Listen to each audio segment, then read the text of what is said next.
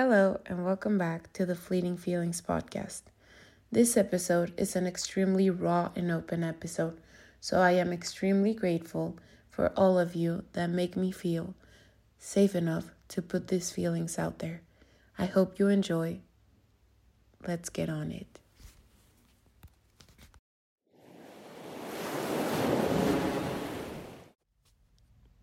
Oh God, I don't even know where to start. So, this episode is about the COVID period, the start of COVID. I'm pretty sure most people have either forgot about COVID, like it's literally such a distant memory that they have to ask themselves if it even happened, or they have vowed to forget it because they don't even want to hear about it. I mean, if this is you, then I'm really sorry if this episode brings back some memories. But it's not the typical COVID story. Or maybe it is. Who knows? So there are some people that had a blast on quarantine, though it was not the majority. And it wasn't me, at least not for the first part. COVID was so horror story for me, but at the end of the day, I don't think there is anything that I have been more grateful than my time in quarantine. You know, they are not mutually exclusive. It was both my worst time ever and the one I'm most grateful for. And this is actually very common. It's the hardest parts of life, the one that really, really push us.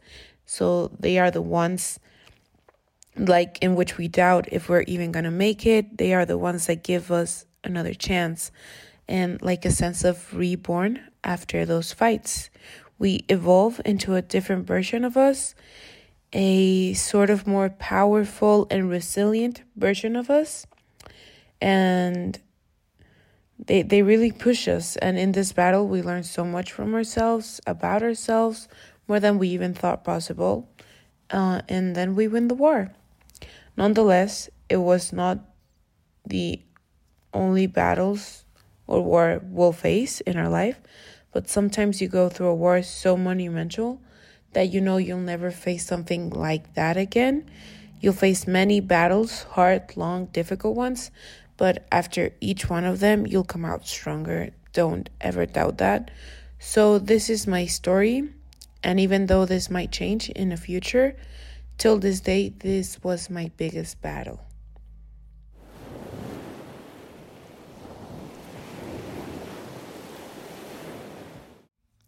Dear lockdown me, I know how you feel.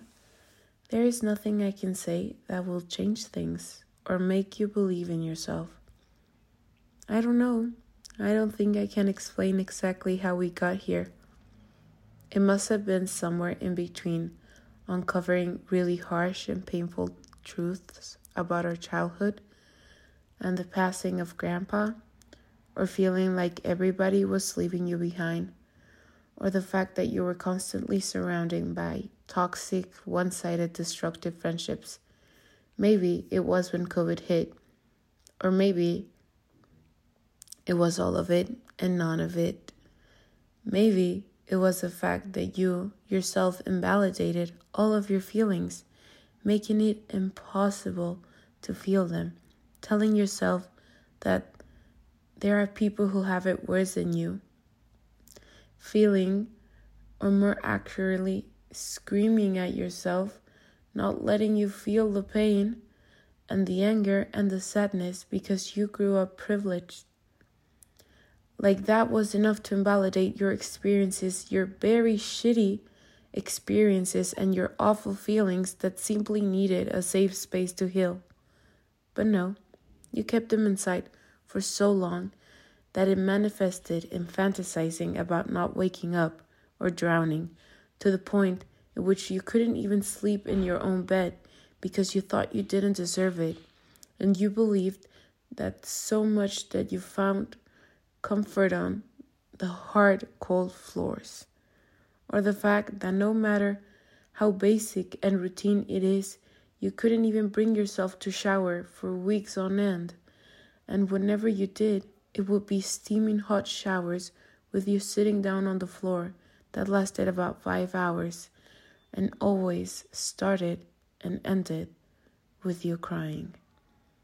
COVID didn't do that to you, but it did put you in a confined space with the person you hated the most, the one person you couldn't even look into the eyes, yourself.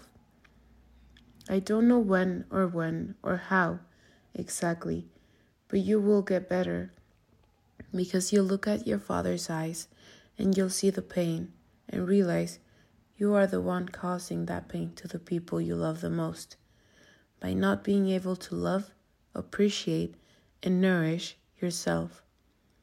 Someday, you'll have a session with a new therapist, and that session won't change your life, but it will put that change in motion. Because not soon, but eventually, you'll be able to see the light at the end of the tunnel, and you'll have to fight like crazy. But if you want it enough, you'll find it. One of the first questions you'll be asked in therapy is, who are you? Not what are you, who. It's not about the fact that you are a daughter or a dancer or a good student or what you want to study or where you want to go or what do you want to do for work.